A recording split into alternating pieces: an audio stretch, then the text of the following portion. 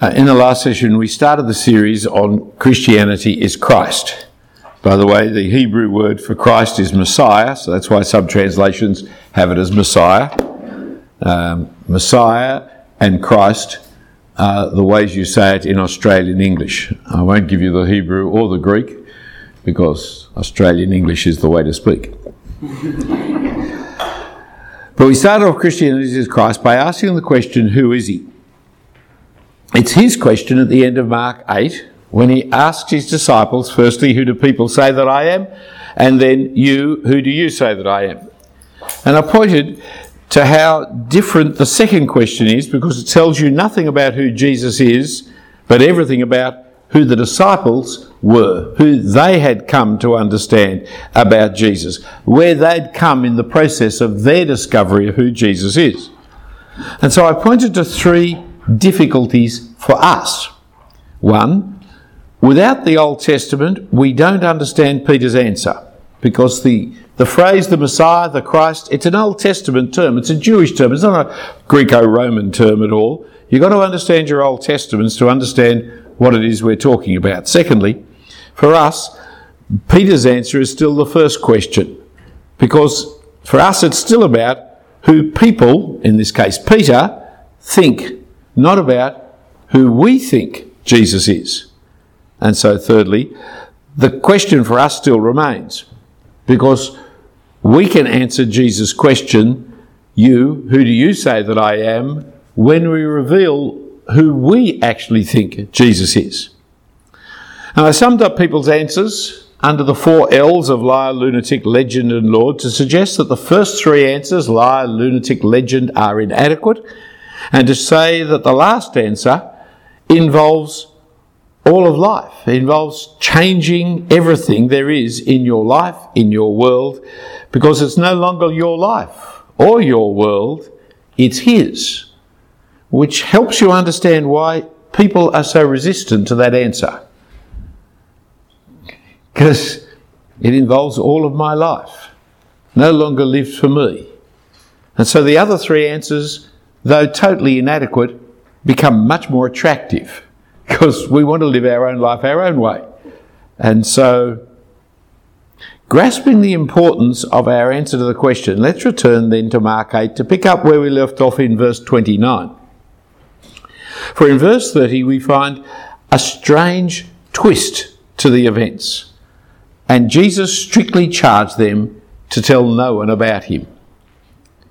Notice firstly, Jesus accepts their answer. You are the Christ. Don't tell anybody. He's accepting the answer by what he says. But secondly, he wants to keep it quiet. Now, just for a moment or two, talk amongst yourselves and come up with an answer for us. Why? Why would a king, a political aspirant, want to keep it quiet? Verse 31 shows his reasons, because it says he began. He began phase 2. See, phase 1, chapters 1 to 8, who is Jesus? Chapters 9 to 16, why has he come? Notice what it says here. And he began to teach them that the Son of Man must suffer many things and be rejected by the elders and the chief priests and the scribes and be killed and after 3 days rise again. See that verse there in verse 31? He starts off, he began to teach them. Up until now, he hasn't discussed his dying. He hasn't discussed his death, his crucifixion, his resurrection. Up until now, he's just been proclaiming the coming of the kingdom, the coming of the kingdom. Repent, get ready, the coming of the kingdom. The kingdom's about to come. But now, he began to teach them. And so chapters 9 to 16 explains why he came. We, the readers, we've known since chapter 1 verse 1 that he was the Christ, and since chapter 1 verse 11 he was the suffering servant. So we already had some indications as to what's going to happen, but the crowds, the disciples, they didn't know. Now the disciples know who he is. The crowds and the enemies don't yet necessarily, but still they don't know why he's come, or how the Christ will come to rule the world, or how Christ will bring the kingdom of God into the world. They don't know how it's going to happen. So once the disciples correctly identify him as the Christ, he began to tell them, not everybody, just the disciples, notice, he began to tell them why he came and how he would become the Christ, how he'd become the messianic ruler over the world, how he'd become the King of Kings. And when it says he began, this continues right through the next few chapters. This is the centre of the teaching to them. This is the kind of crux, this is the turning point of the whole gospel. But from here on in, the message is quite different. So look at chapter 9, verse 30. They went on from there and passed through Galilee, and he did not want anyone to know, for he was teaching his disciples, saying to them, the Son of Man is going to be delivered into the hands of men, and they will kill him. And when he is killed, after 3 days he will rise. But they did not understand the saying, and were afraid to ask him. Or look again at chapter 10, verse 32. 10, verse 32. And they were on the road going up to Jerusalem, and Jesus was walking ahead of them. And they were amazed, and those who followed were afraid. And taking the 12 again, he began to tell them what was to happen to him, saying, see, we're going up to Jerusalem, and the Son of Man will be delivered over to the chief priests and the scribes, and they will condemn him to death and deliver him over to the Gentiles. And they will mock him and spit on him and flog him and kill him. And after 3 days, he'll rise again. Or even in chapter 10, verse 45, when he discusses who's going to be greatest in the kingdom of God, he says, even the Son of Man came not to be served, but to serve and give his life as a ransom for many. And not only is it the explicit teaching of what's going to happen, but the implications of how you live change from here on in. So he talks about how the little ones, the children, will be accepted into the kingdom of heaven, while the great ones are not accepted, are cast out. How the rich young ruler does not enter in, whereas the blind Bartimaeus does. He starts to explain the nature of the kingdom of God, why he has come, and especially his death, his suffering, is now going to happen.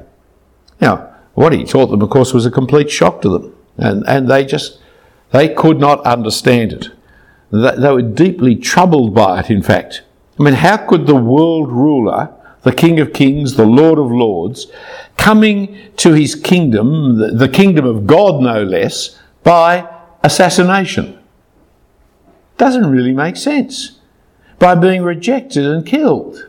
Well, rejected could, there might be a revolution and then a fight and a reform, etc. But killed, well, you can't rule the world from the grave. It doesn't make sense. I've never met Prince Charles, and I've never talked to him about it, but I guarantee he doesn't think he's going to become King of England by assassination. Right? His mother might be assassinated and then he becomes the king, but he can't be assassinated and become king. That's not how it works. So you and I aren't so amazed. We're not troubled by this. We should be, because we should read more empathetically than that. We're not troubled by it because we know what happened. We've been spoiled by history. We know he was rejected, was crucified, and resurrected. Well, at least we think we know what happened. I mean, the answer in every Sunday school question that has ever been asked is always the same, isn't it? The answer is either Jesus or Jesus died on the cross. Whatever they ask you, that's what you answer in Sunday school as a child, and generally you're right, you see. And so we're not struck by what is being said. Jesus died on a cross. We'll think more about the cross in a little while, sometime tonight, I think, but it doesn't affect us much. Look again at what Jesus taught them in verse 31. Jesus began to teach them that the Son of Man must suffer many things, be rejected by the elders and the chief priests and the scribes, and be killed, and after 3 days rise again. And he said it plainly. Though he said it plainly, they didn't get it. They didn't understand it. Notice he doesn't call himself the Christ. He accepts the title, but he now talks about the Son of Man. He doesn't talk about the Son of God. He talks about the Son of Man. It's a strange phrase. It's a distinctively Jesus way. No one else calls him Son of Man. He always calls himself Son of Man. And it's an odd pattern of speech. Jesus had a whole series of odd patterns of speeches, which indicates the originality, the genuineness really of the documents that we're dealing with. That people didn't generally go around saying, truly, truly, I say unto you. No one else said that, but Jesus said it consistently, you'll find in John's Gospel. And it's just a manner of speech that is just distinctively Jesus. Son of Man is one of those. It can emphasise his humanity. There are three different usages to the word. It can, or the phrase, it can emphasise his humanity. So in the Old Testament, you do see it a few times. What is man that you're mindful of him? The Son of Man that you care for him. Or God speaking to Ezekiel says, Son of Man, stand up and answer me. It emphasises your humanity. In Aramaic, of which I do not know, but I am told, in Aramaic, it is one of the ways in which you can talk about yourself in the third person impersonal. We do have it in English with the use of the word one. One can talk about oneself if one wants to, but one sounds decidedly odd. It's the one who speaks about oneself like that is the one who has corgis and lives in big houses in England, right? And it just, when one talks about oneself like that, it's just, that's, who he's talking about, or she's talking about, but you think it's a weird way to talk. Well, Son of Man is like that in Aramaic, I understand. It's the third person, impersonal way of speaking of yourself. And that makes sense of nearly every context that Jesus uses the phrase. The Son of Man he's talking about himself. They all know he's talking about himself, but this kind of strange phrase. But the third one, of course, is Daniel 7. If you'll turn in your Bibles to Daniel 7, we have an extraordinary image there with a very important reference to Son of Man that is not like any of the others. Daniel 7, all the images of different kingdoms rising and falling, all kinds of beasts. And we read in verse 9. Give you a little time. It's always a little hard to find Daniel, isn't it, as you scroll through your phone or look up your table of contents or pretend that you don't need it. Verse 9, As I looked, thrones were placed, and the Ancient of Days took his seat. His clothing was white as snow, and the hair of his head like pure wool. His throne was fiery flames, its wheels were burning fire. A stream of fire issued and came out from before him. 1,000,000 served him, and 10,000 times 10,000 stood before him. The court sat in judgment, and the books were opened. I looked then because of the sound of the great words of the horn was speaking, and as I looked, the beast was killed and its body destroyed and given over to be burned with fire. As for the rest of the beasts, their dominion was taken away, but their lives were prolonged for a season at a time. I saw in the night visions, and behold, with the clouds of heaven there came one like a son of man, and he came to the Ancient of Days and was presented before him. And to him was given dominion and glory and a kingdom, and that all peoples, nations and languages should serve him. His dominion is an everlasting dominion which shall not pass away, and his kingdom one that shall not be destroyed. Well, it's a strange part of the Bible, the visions that you get in Daniel 7 and the chapters around about. In one sense, you can get lost trying to work out every detail. And what you need to do is not stand so close to the picture, but kind of stand back and look at the whole picture rather than up close and get lost with all the details. The scene is the scene of the judgment of the world, the judgment of its nations. God, the Ancient of Days, is on his throne.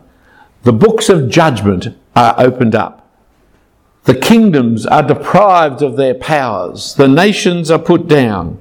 And then suddenly, in the midst of this scene of judgment, as the nations are overthrown, out of nowhere comes a man, a son of man. All the nations are represented by beasts, but this is just a man, this son of man. He comes, the Americans would say, he comes out of left field. You know, it's just, you're not expecting this to be happening in the slightest. There's just a man turns up. And he goes up, he comes to the Ancient of Days. It's not he comes down to earth, he comes up to the Ancient of Days, in the clouds to God. And God receives him and gives to him. So he receives from God what has been stripped of all the nations of the world. All authority, all dominion, all glory, all kingdom, all authority to be served by all peoples, all nations, all languages, all cultures, to be served by all people for all time. And that's the end of it. There's no more about this. Who is he? Why was he given all the authority? Why does he have it for all time? When Jesus talks about the Son of Man, could he be thinking of Daniel 7? Put yourself back into the disciples' sandals. Would they have thought of Daniel 7 when Jesus spoke of the Son of Man? I don't think so. I can't imagine they would have. I mean, he's in front of them. He's not riding in clouds to God. He's not ruling the universe. And what he's talking about is, I'm going to suffer, be rejected and be killed. Well, that doesn't sound like the Son of Man, does it? No. The second meaning would be the meaning. He's talking about himself. In fact, it's so obvious he's talking about himself, you wouldn't even think about the third meaning as a possibility. So Jesus from here on in keeps calling himself Son of Man, Son of Man. He did it once or twice before this, back in chapter 2, but it's really from now on he calls himself Son of Man. But of course, what Jesus meant and what people heard were two different things. For Jesus actually meant Daniel 7. Jesus identified himself as that man to whom all the kingdoms and power and glory and dominion of the universe is going to be given to for all time. That's what he was talking about. That's not, they wouldn't hear.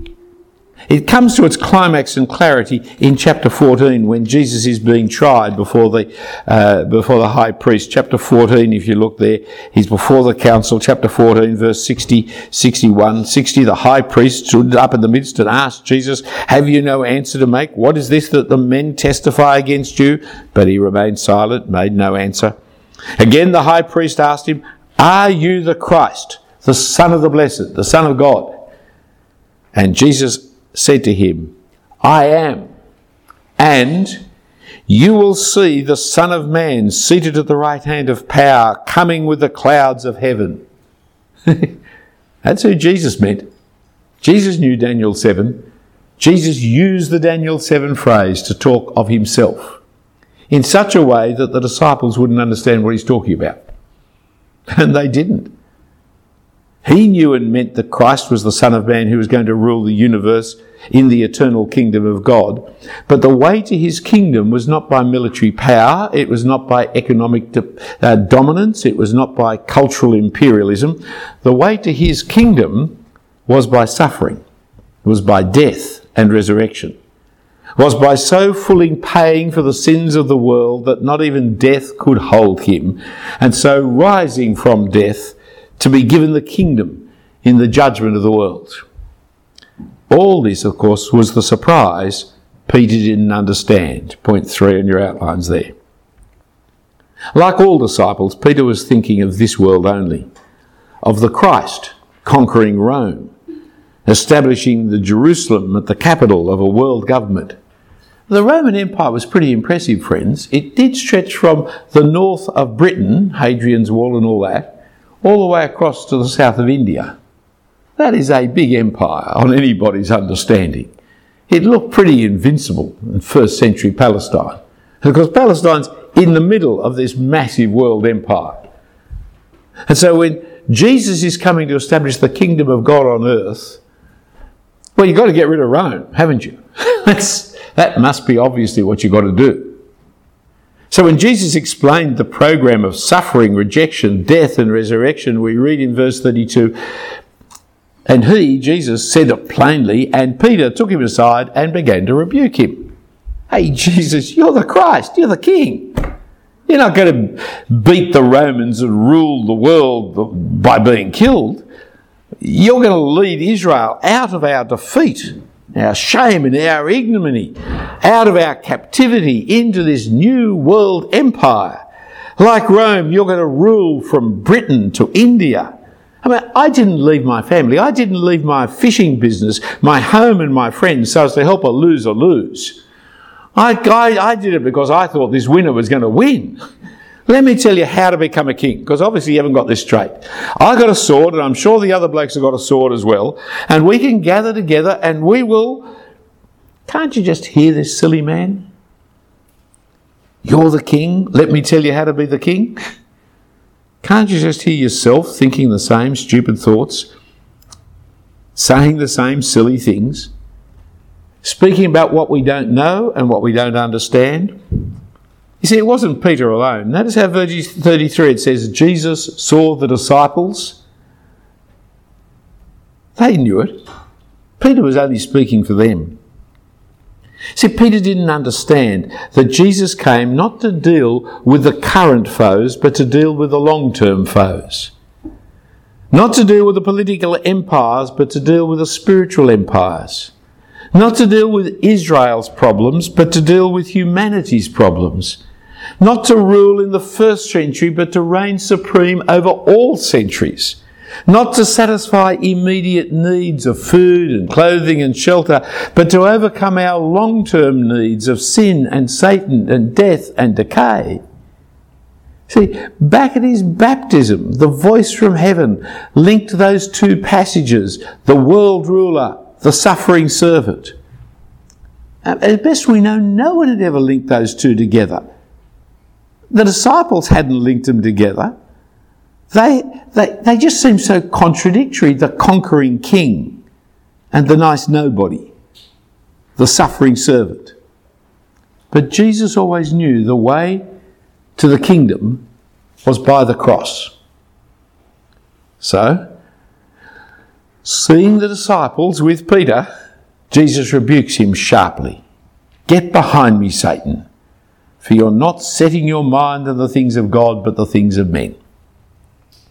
It's a little startling to hear Jesus, gentle Jesus, meek and mild, rebuke so strongly. Satan, he calls him. That's pretty politically incorrect to call someone Satan, don't you think? It could even be taken as offensive. Possibly. But in the voice of Peter, Jesus heard the voice of Satan, tempting him away from being the suffering servant, to turn the stones into bread, to impress with the miracle of jumping down from the top of the temple to be caught up at the last minute by the angels, to bow down and worship Satan and be given the kingdoms of the world. See, each of Satan's temptations were not so much temptations to every man, they were the temptations to the Messiah, to go any way other than the suffering servant. And it kept coming back to him over and over again. As someone pointed out from John 6, you see, the temptation. He turned the few fish and few breads in enough food to feed 5,000. What were people's immediate reaction? Let's make him king. Yeah, any government that can feed multitudes out of just a few loaves is going to get re-elected. Even if your name's Trump, you'll get re-elected. You know, I mean, this is a fantastic kind of king. Well, that's what Satan was tempting him to. Turn the stones into bread. People will love you. Bread and games, that's all you've got to give them. Let them eat cake. Their history's full of replete of the whole stories of people who can keep power by providing, and there's the temptation. There's all kinds of ways to be king, but getting executed is not one of them. The temptation is to come to kingly rule, not by suffering for the sins of the world, not by the way of the cross, but by the ways of the world, were always there for Jesus. And what Peter was saying was the very voice of Satan. But did you see the surprise that Peter didn't even notice? Peter never seems to notice that Jesus predicts he's going to rise again on the third day. Do you notice that? He hears Jesus is going to suffer and be killed. No, that's not going to happen to you. But hang on, Jesus said, I'm going to rise on the third day. He just ignores it, pays no attention to it. Peter puzzles over the suffering. We may puzzle over the resurrection. Why was Peter not puzzled by the resurrection? You see, because the resurrection was Old Testament teaching. It was equivalent to our way of saying going to heaven. From Ezekiel 37, from Daniel 12, etc., the Jews had come to believe that all God's people would be raised to new life in the judgment at the end of the world. And this was the great fight, for example, between the Pharisees, who believed in the resurrection, and the Sadducees, who didn't believe in the resurrection because they didn't believe in the prophets. The Sadducees only believed in the first 5 books of the Old Testament. They didn't believe in any of the prophetic interpretation or reinterpretation of those 5 books. And so they rejected the resurrection.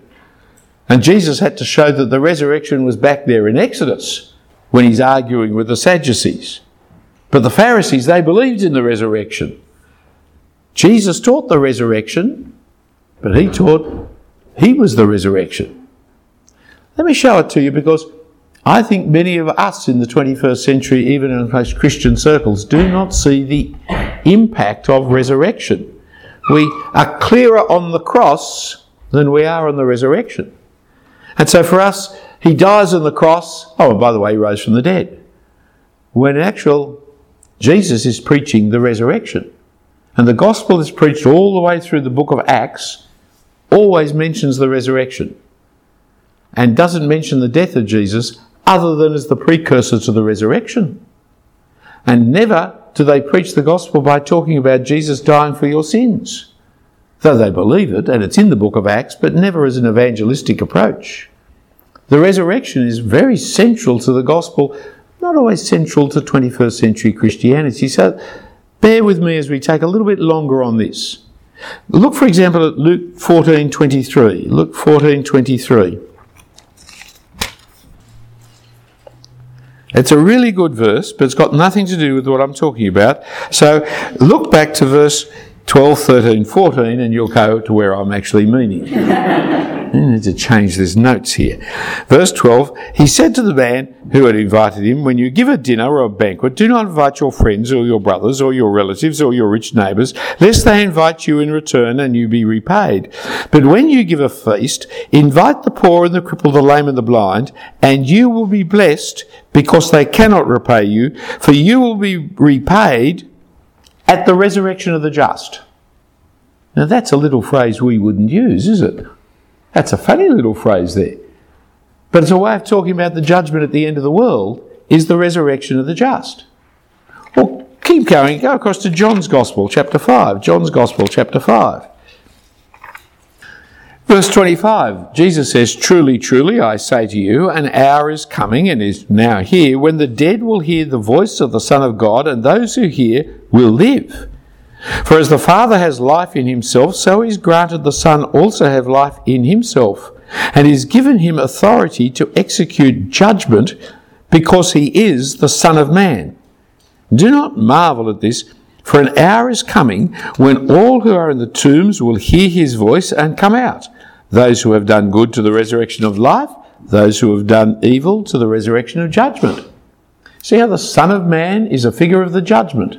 And the judgment involves resurrection. And all are going to be resurrected at the end into judgment. Some will be resurrected into the judgment of eternal life. Others will be resurrected into the judgment of eternal death. But resurrection is a way of talking about the end of the world. Go to John chapter 11. John chapter 11. Jesus' friend Lazarus has died.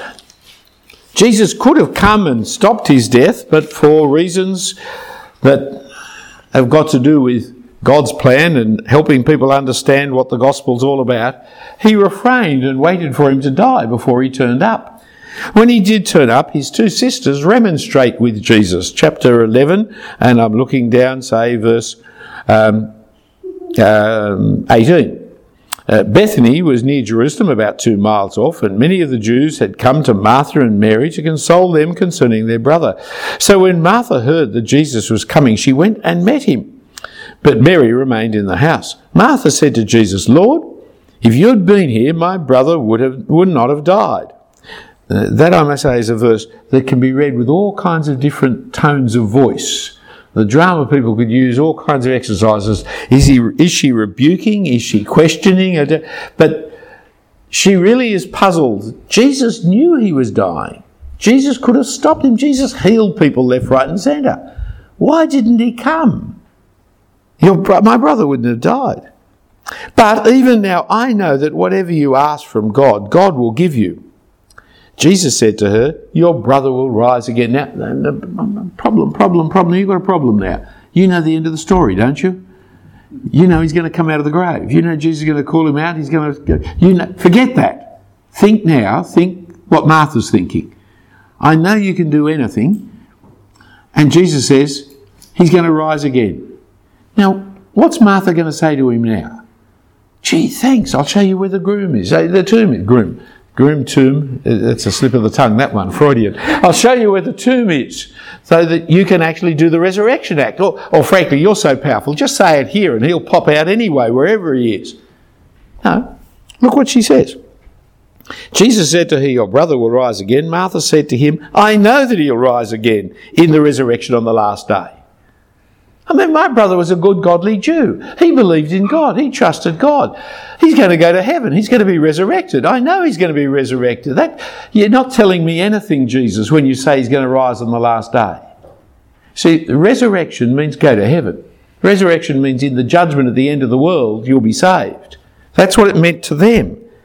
Jesus said to her, "I am the resurrection." Whoa, that changes the meanings altogether.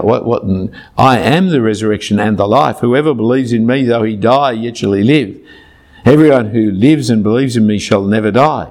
Do you believe this? And she said, "Yes, Lord, I believe you are the Christ, the Son of God who's coming into the world."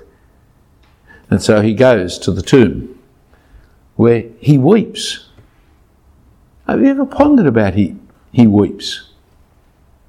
Well, I learned this as a memory verse as a child in Sunday school. We were told to learn any verse of the Bible we wanted to, so I went for Jesus wept because it's the shortest. That tells you a lot about little boys and Sunday schools and sinners and me. So one of my very first memory verses, Jesus wept. I thought I was so smart.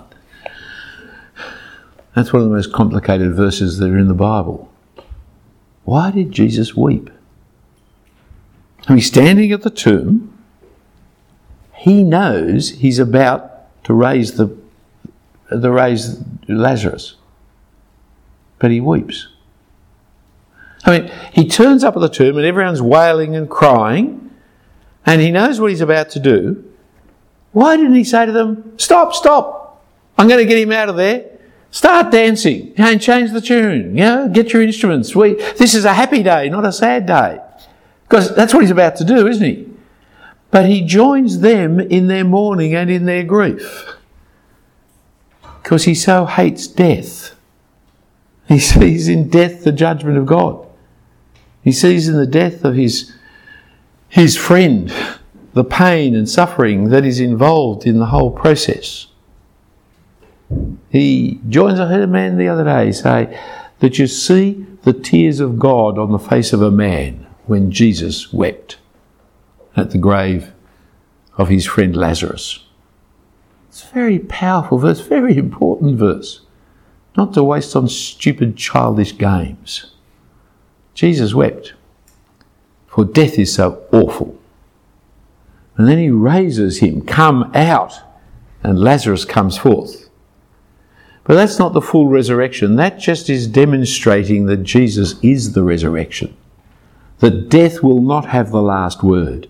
That Jesus who stills the storm, Jesus who feeds the multitude, Jesus who heals the poor, who heals the sick, Jesus who drives out the evil spirits, Jesus is the King of life and death as well.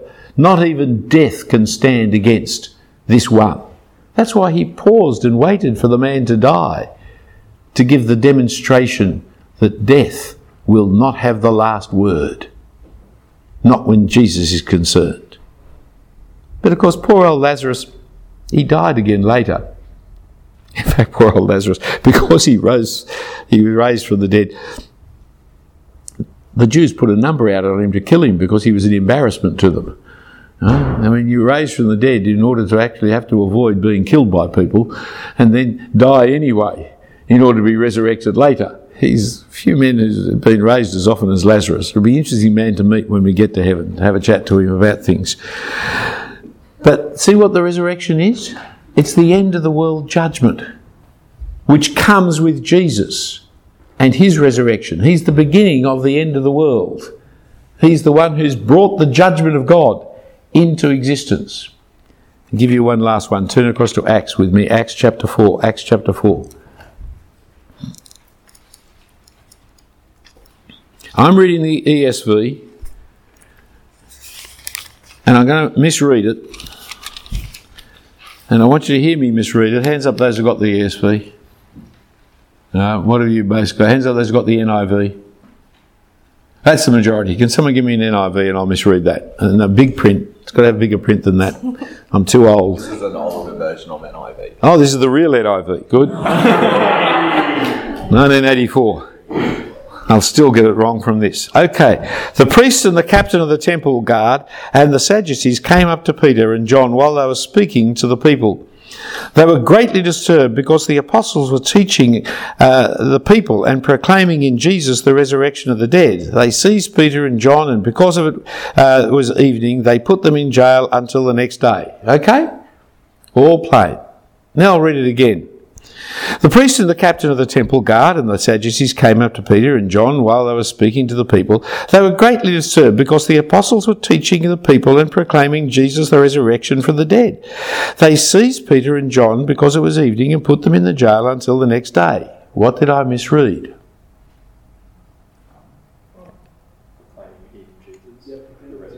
Yes.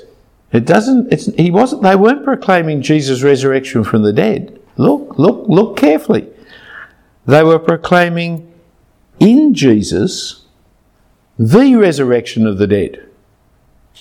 You see how our thinking is different to their thinking, therefore we misread what's said, even though it's said plainly. I mean, it's absolutely explicit that they were preaching in Jesus the resurrection. But we read Jesus' resurrection. Because we haven't understood that the resurrection is the judgment at the end of the world. And that with Jesus comes the judgment at the end of the world. With Jesus comes the Son of Man to the Ancient of Days to receive all kingdoms and all powers forever. So when Jesus says to the disciples, I'm going to suffer and be rejected and on third day rise from the dead, they hear, I'm going to suffer and be rejected and one day I'll go to heaven. But no, he said third day. Well, why didn't they think the third day he'll go to heaven? Well, because the number 3, you see, we are very heavily mathematical in our thinking. We think 3 is somewhere between 2 and 4. You know, I mean, we cannot think, but we don't always think mathematically. If you see a car going down the road and the number plate is 888, what does that tell you? It's a Chinese driver, isn't it, or owner? That's right. Why? Well, because 8 has a symbolism to Chinese people that's not halfway between 7 and 9. It's not a mathematical symbol. You'll never see a Chinese car going down the road with the number plate 444. Because? 4 means death. Well, it doesn't. It means halfway between... I mean, you see, you think, oh, well, the Chinese, they're very superstitious, aren't they? Right? I was in a hotel in Glasgow, new hotel. And I noticed that I was actually on floor 12, but the floor above me was floor 14. And I checked around on my floor, and every room was there except for room 13. You're in 12, then you're in 14. Why? Because we Anglos have our number symbolisms as well. 13 is bad luck, is misfortune. Now, of course, it really is bad luck because the people in floor 14 think they're in floor 14 when they're actually in 13. So when the plane comes into the building at floor 13, they won't know because they think they're actually in... Anyway, don't worry about it too much. Is it? But often in the aeroplanes, you check out there won't be a row 13 in the aeroplane because people won't sit in row 13 because of... Numbers have symbolisms other than just mathematics. And they mean 3 was the number of salvation in the Old Testament. It's a feel. I can't prove it to you, but I can read it to you. For example, Hosea 6 says, "Come, let us return to the Lord, for he has torn us that he may heal us. He has struck us down. He will bind us up. After 2 days he will revive us. On the 3rd day he will raise us up, that we may live before him." There's just these hints all the way through the Old Testament that 3 was their number of life and salvation, 7 was their number of completion, 3.5 was their number of a time period cut off because it doesn't get to 7. There's just these. You go into a cemetery and you look and you'll see a column that's kind of chopped in half, right? I mean, it's built to be chopped in half, but it's only half a column.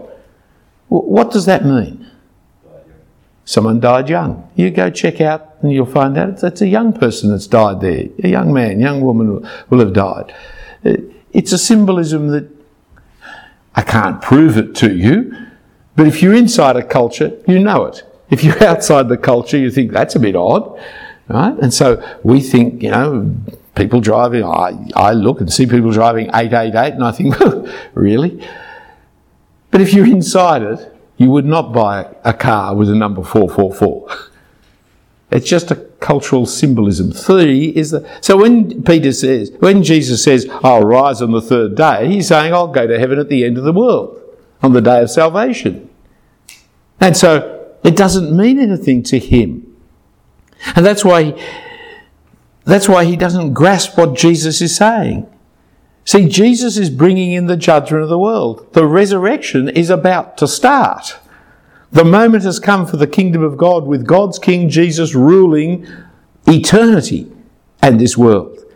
And that's why he was going to suffer. That's why he was going to die as a ransom for the sins of the people, as a sacrifice to save God's people in the great judgment that he was bringing into the world by dying and rising on the 3rd day.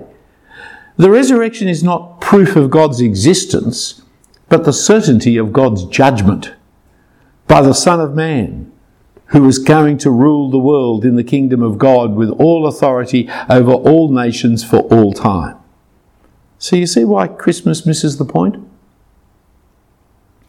Santa Claus gives presents to good children. It couldn't be further from the truth of the gospel. The problem is not so much about the non-existence of Santa Claus. Well, I'm sorry if you didn't know. But the problem is about the judgment of God. Jesus didn't come into the world to reward good children. Jesus came into the world to save bad adults. He came into the world to die for sins.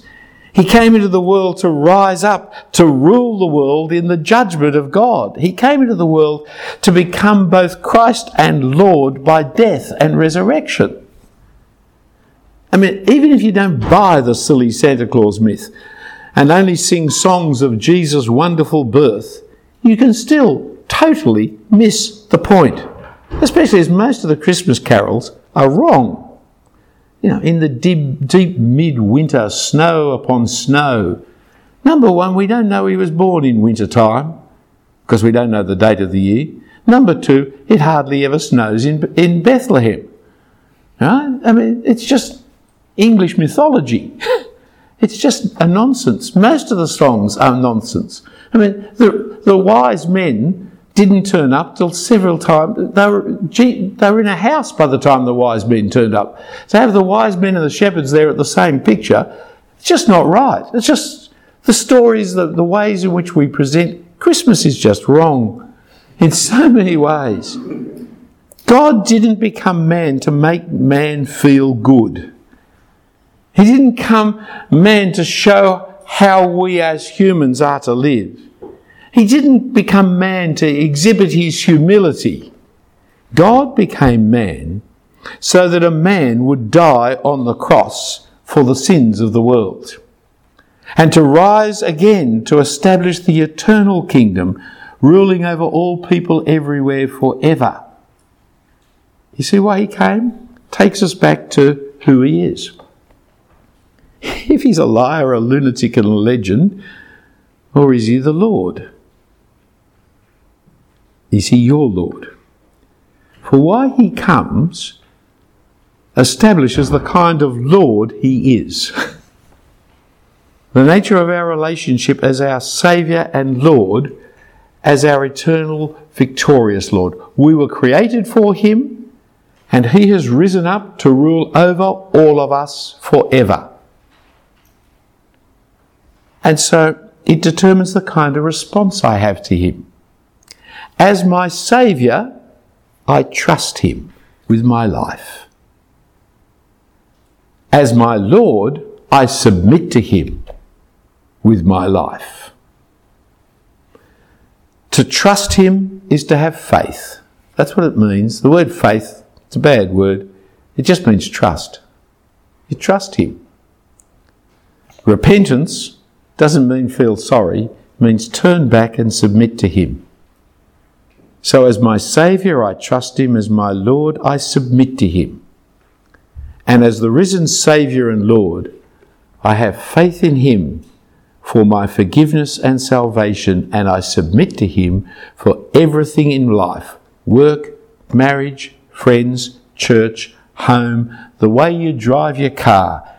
Everything comes under his lordship, because you submit to him as your Lord, just as you trust him as your Saviour. Who is Jesus? Lord and Saviour, which is why he came, to be the Lord and Saviour. Let's pray. Father in heaven, we thank you for sending Jesus into this world to save us. We thank you that he was faithful even unto death. We thank you, Heavenly Father, that he was righteous and death could not hold him. We thank you that in his resurrection, full and complete forgiveness of sins is given to us. We thank you, Heavenly Father, that he has risen up to sit at your right hand in all power and authority, that you have made this man both Lord and Christ, this Jesus whom we crucified. We thank you, Heavenly Father, for Jesus, his victory and his conquest, his standing before the universe. We thank you, Father, that he sits in authority and power, having made the full sacrifice for our sins. We thank you, Father, for him. And we pray for each other, Father, that each one of us may find salvation in him, may trust him for our eternal salvation, may trust him to redeem us from our sinfulness and our selfishness and our self-centered, may trust him to save us in the great judgment. And we pray for each other, Father, that we may submit to him as our Lord, as your Lord, as the Lord, that we may submit to him as our Lord in every aspect of our life. And we pray these things through Jesus Christ, our Saviour and Lord. Amen.